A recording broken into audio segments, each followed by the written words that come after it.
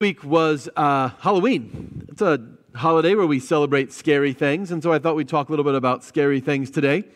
And I know that probably the scariest thing of all, if you are honest, I think most of us have a little bit of a fear of the dark, right? Raise your hand if you get a little bit of a fear of the dark.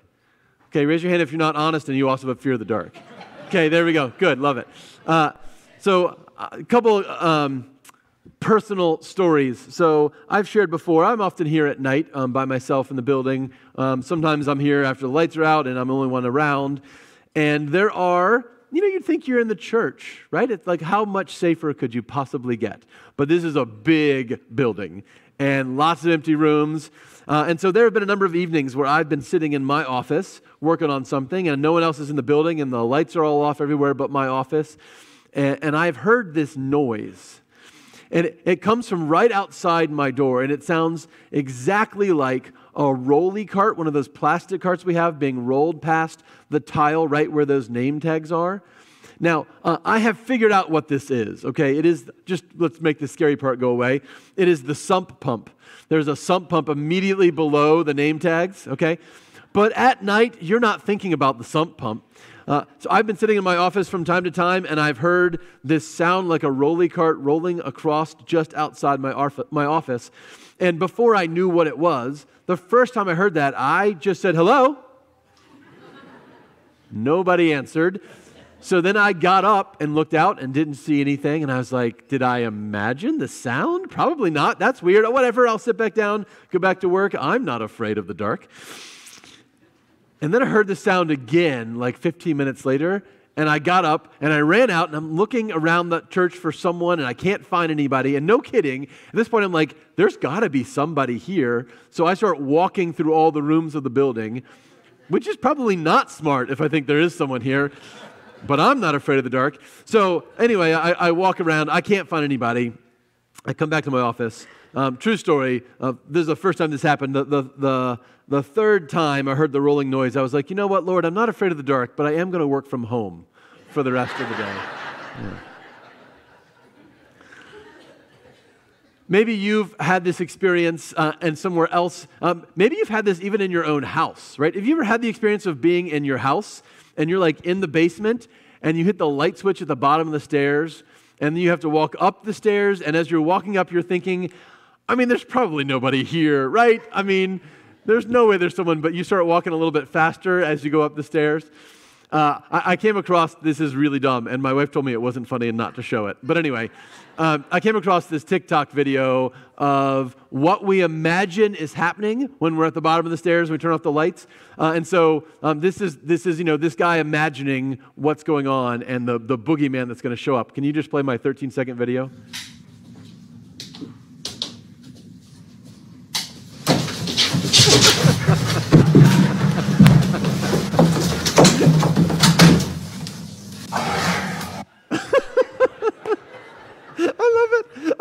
I love that the boogeyman gets to the door and he's like, oh, you closed the door. I guess I can't get you. Oh. Okay, great. I want to ask 4 questions today. And the first question is, I want to ask, why is the darkness scary?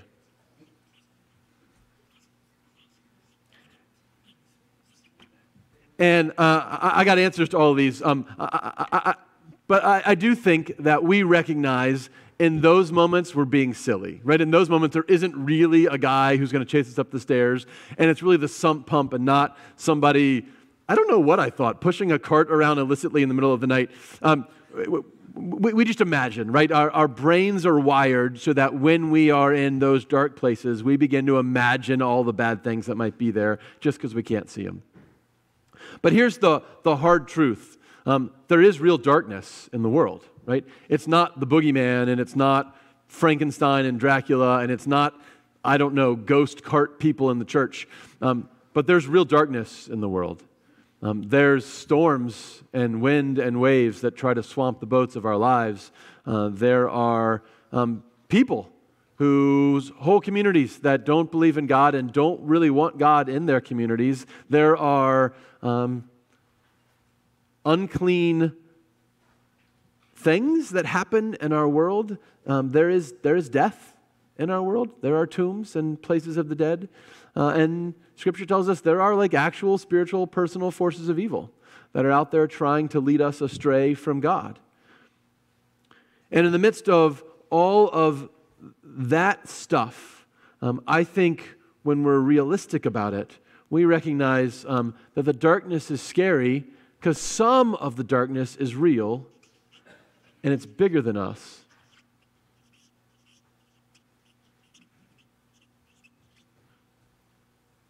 The man says his problems are legion. Right? The demons in the man, it's not just one demon, it's a legion of demons. It's thousands of enemy occupying forces.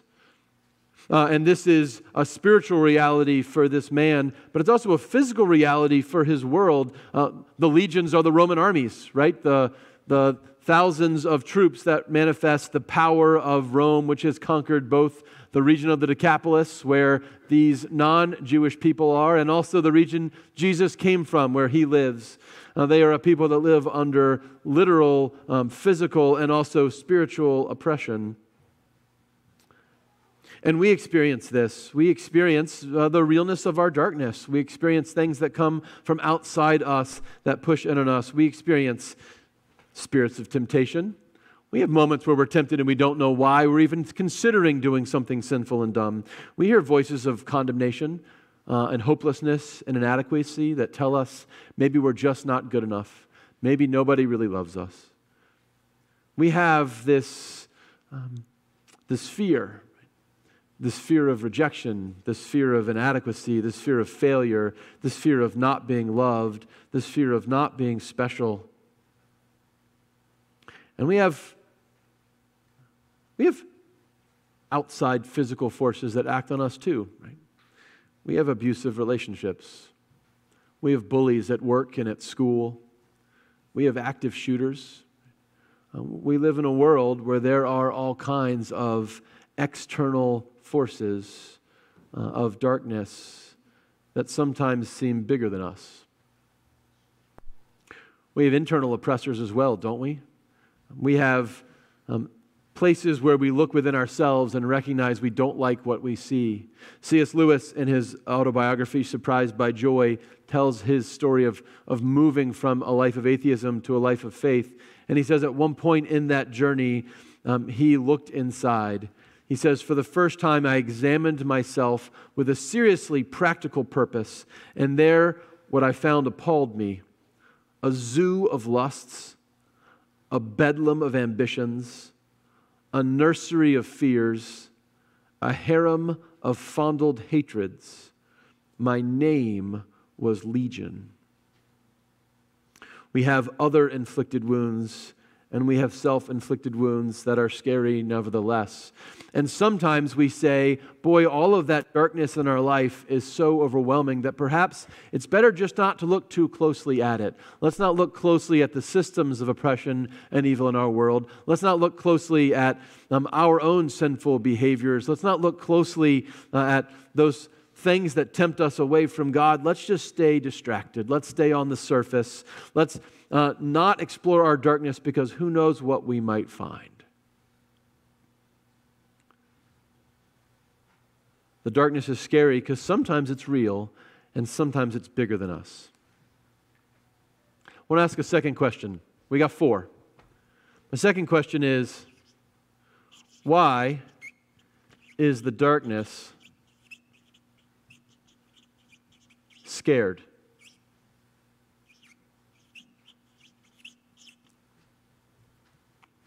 Why is the darkness scared? This is audience participation. What's the darkness scared of? Yeah, the darkness is scared of Jesus, right?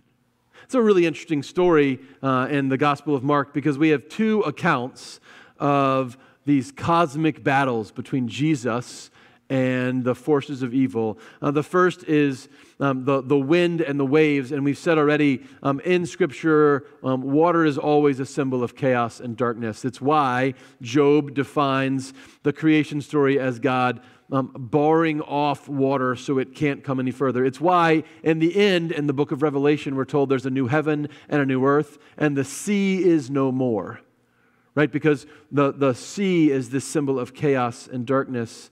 And when the wind and the waves rise up against Jesus, it takes not great speeches or long prayers or magic spells to control them. He just has to say, hey, knock it off. And then we get an even more interesting story. We get the story of the demon-possessed man. You notice in this story, this is supposed to be kind of scary, right? I mean, we are in a graveyard in the region of the Gentiles, the people opposed to our people. We're surrounded by unclean animals. We'll come back to pigs in a little bit, but pigs have some other negative connotations. And there's a guy possessed by demons who's got like super strength and is really terrifying. And yet, throughout the whole story, it's the demons that seem the most afraid, right? It's the demon-possessed man who sees Jesus while he is still very far away and runs to him and throws himself down before him. It says he bows down before him. It's actually the word we usually use to mean worship. It's almost as though they are trying to worship Jesus, not because they want to, but because they don't get a choice. And then, do you hear them begging with Jesus? It's such an interesting story. It literally says they begged him, please don't torment us. And then they beg him again not to send them away. And then they beg him again, let us go into the pigs. Like, if you're going to kick us out of this man, at least let us stay in the pigs, right? We don't want to be totally destroyed. And Jesus says, all right, you can go in the pigs. That's cool. And then what happens with the pigs? Right, they go into the sea, right? They lose their cotton-picking minds, right? I mean, they have this mind-numbing terror that causes them to run and destroy themselves and the demons with them into the sea that couldn't swallow up Jesus, but can swallow up them just fine. I've told you before, my favorite story in John Milton's Paradise Lost is in the war between the angels in heaven. So Milton envisions the story of Satan and his 1/3 of the angels going to war against Michael and his 2/3 of the angels. And it is like the coolest battle scene ever, right? Because the angels are angels, so they can't die, and they have like superpowers. So Milton imagines them like, you know, they start out with swords. They end up with like throwing mountains at each other. At one point, Satan invents gunpowder, and so the demons have guns, which is pretty great. But in the story, the demons and the angels, nobody can die, but the demons can feel pain, right? And the angels can't even feel pain. So it's this really interesting battle. On the third day of the battle, God the Father decides it's time to end it. And so he sends God the Son. And Milton says that as the chariot of the Son begins to roll towards the battlefield, that no one can see it yet, right? It's so far off that all they can do is hear the thunder of the wheels of the chariot of Christ rolling towards them. Satan and the demons, who have been having this amazing war throwing mountains at the good guys, do just what the pigs do in this story, right? They are so overwhelmed with terror, they don't fight Jesus. Right? They're not fighting Jesus. They just book it. I mean, they just book it for the edge of heaven, and they jump out of heaven, and they fall all the way down into hell, where they cower in terror and hope that Jesus just won't find them. It's this great, great moment. This is what the darkness is afraid of, right? The darkness is afraid of Jesus. The darkness is afraid of Jesus. It doesn't mean that it doesn't try to fight. It doesn't mean that it doesn't try to claim every square inch of the territory that it has claimed, but it just keeps losing. And that's the story of the Gospel of Mark. It's the story of Jesus reclaiming people and land and sea for God. And so, guess what happens if you're in the boat with Jesus? Guess what happens if you're with Jesus? The darkness becomes afraid of you. Now, I don't want to belittle this. I don't want to suggest that just because Jesus is in our lives, everything goes perfectly. That's not how these stories go. Our first story, it takes a little while for Jesus to wake up and defeat the storms. And the second story, there's like a process, right? I mean, there's like a back and forth, and Jesus has a conversation with darkness before it's cast out, and some pigs have to die. Like, there's a cost to it. But with Jesus, we get to face the darkness and know the darkness is afraid of us because we're with the light. With Jesus, we get to look at whatever is trying to oppress us, whether it's systems of the world, whether it's temptation, whether it's the lies the world has told us, whether it's our physical illness, whether it's trauma, whether it's loss, and we get to say, hey, whatever you think you can do, Jesus is going to get involved on my side, and you're going to lose. And so the darkness is scared of Jesus, and the darkness is scared of everyone who he is with. And so all that we do when facing the darkness, or the first thing we do, is we just pray for Jesus to rise up. We do what the disciples did. We say, Jesus, in the midst of this horrible thing happening in my life, I'm not pretending it's not real. I'm not pretending it's not horrible. I'm not going to say it's part of your will. I'm saying, hey, I want your will to trump its will and defeat it. I want you to rise up and make the storm stop. Okay, why is the darkness scary? Why is the darkness scared? I got two more questions. Why is the light scary? I don't know if you noticed in this story, everybody's scared of Jesus too. You notice this? I mean, after the disciples are like, Jesus, don't you care that we're dying? Like, our boat is going down. Jesus is like, yeah, I care. Hang on. Done. What's your problem again? And they're like, oh, you're like way scarier than the storm. Like, I've seen storms before. I've never seen anyone do that before, right? I've never seen anyone say, storm, go away. They're in awe of him. That they're just scared out of their minds. Who then is this that even the wind and the waves obey him? How has Jesus tamed the wind and the waves? And then we get the second story. After Jesus casts out the demon, he is sitting there. The man who had the demon is sitting there at the feet of Jesus when the crowds come up, and all the townspeople from nearby who know about this creepy guy in the tombs come along. And they come up to this guy and they say, holy moly, we tried tying that guy up with chains and shackles, and he would like just break free, and he was just so scary. And now, like, he's sitting at Jesus' feet like a totally normal person. Who the heck is Jesus that he can do this? And they ask Jesus to leave. And it says they're afraid of Jesus.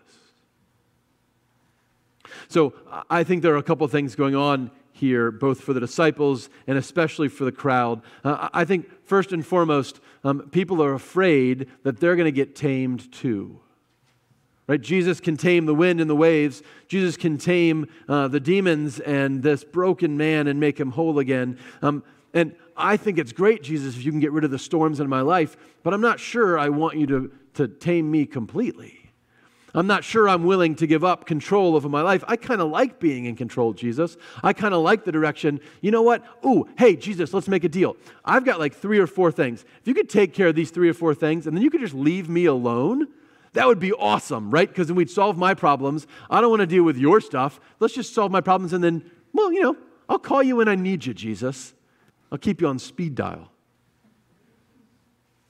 See, I think Jesus is scary because he's not content to let you keep part of your sin.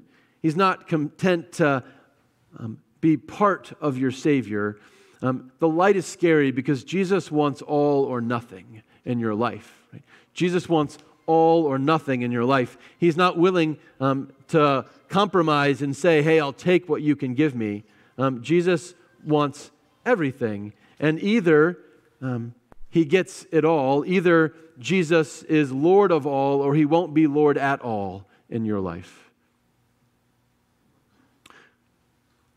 There's a gentleman named Calvin Stowe. Calvin Stowe was a professor of biblical studies and was vastly outshined by his wife, who was Harriet Beecher Stowe, who wrote Uncle Tom's Cabin.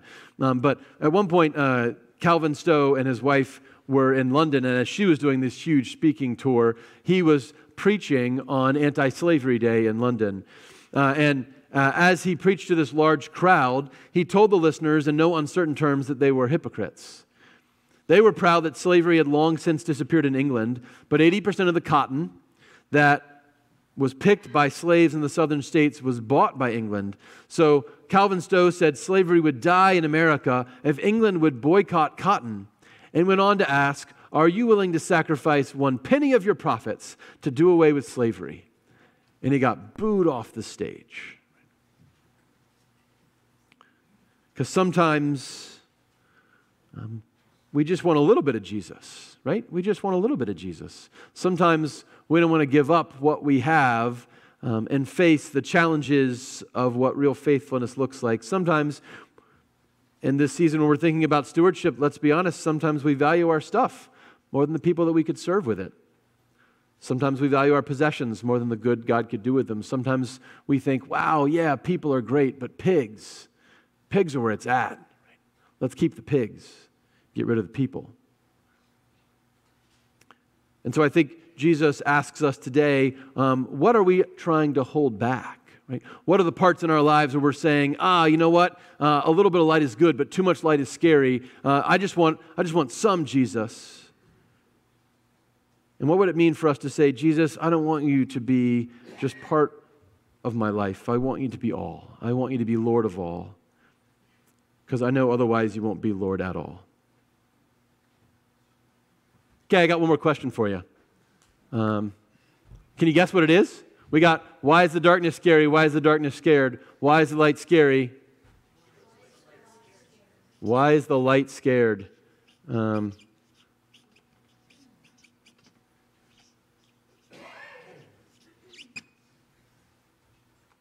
is a trick question. It's not. The light's not scared, right? There's nothing that scares the light. Jesus is in the midst of one of the most epic storms of history. I mean, we are like, the Master and Commander movie has nothing on what's happening on the Sea of Galilee. As the boat is beginning to go under the water, what is Jesus doing? He's taking a nap.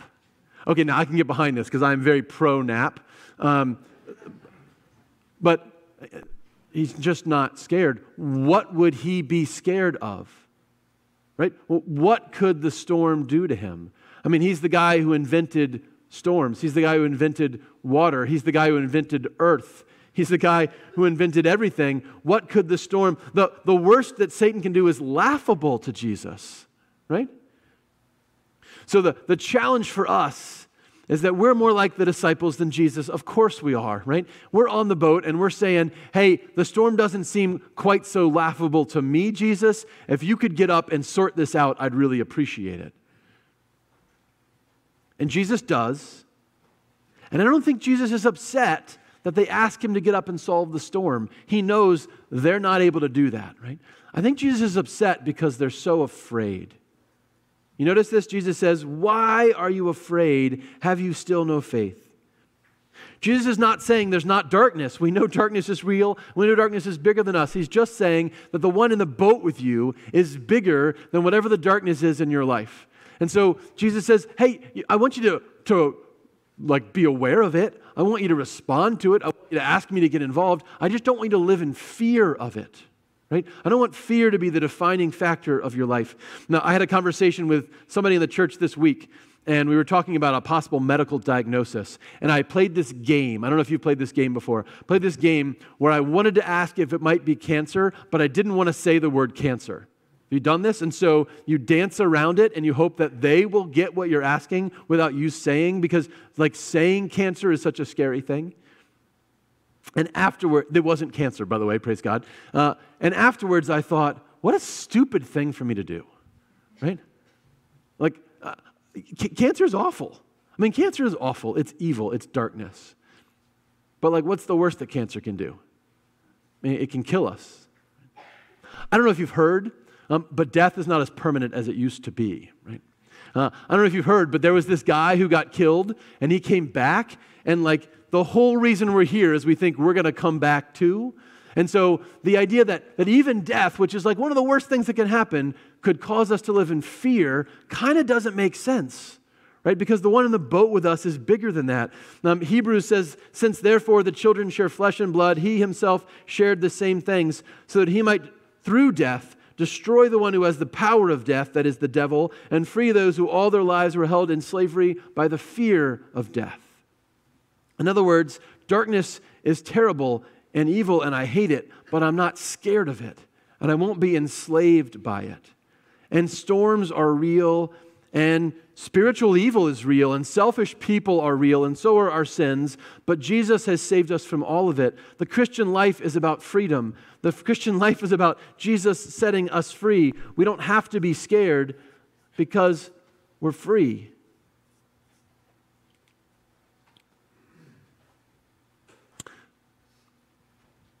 At the end of the story, we get this really weird moment. This really weird moment where Jesus is talking to the man he has healed. I don't know if you noticed this, but in the story, people keep begging things and Jesus keeps giving it, right? The demons beg and they get what they want. The townspeople beg and they get what they want. The man who is healed begs and he doesn't get what he wants. Did you notice that? He's the only guy in the story that doesn't get what he wants. He's also the first guy in the story, other than the 12 apostles, who have been told by Jesus, I want you to go tell everybody what you've heard. He doesn't get any theological training. He doesn't get to follow Jesus for 3 years like the 12 apostles do. He has one meeting with Jesus. I don't know if it lasts minutes or hours, but at least part of it, he's literally out of his mind. And Jesus is like, I'm going to send you to be an apostle to everyone who's not Jewish in the whole world. Go, good luck. But here's what the man has. He knows that darkness is real. He knows Jesus is bigger than the darkness. He knows what it is to be consumed by evil and to be set completely free. And so he is all in with Christ. And he wants to let other people know what freedom looks like. I'm just going to skip ahead a little bit, but in chapter 8, Jesus comes back to this region to preach again, and they don't kick him out. 4,000 people show up to hear Jesus preach.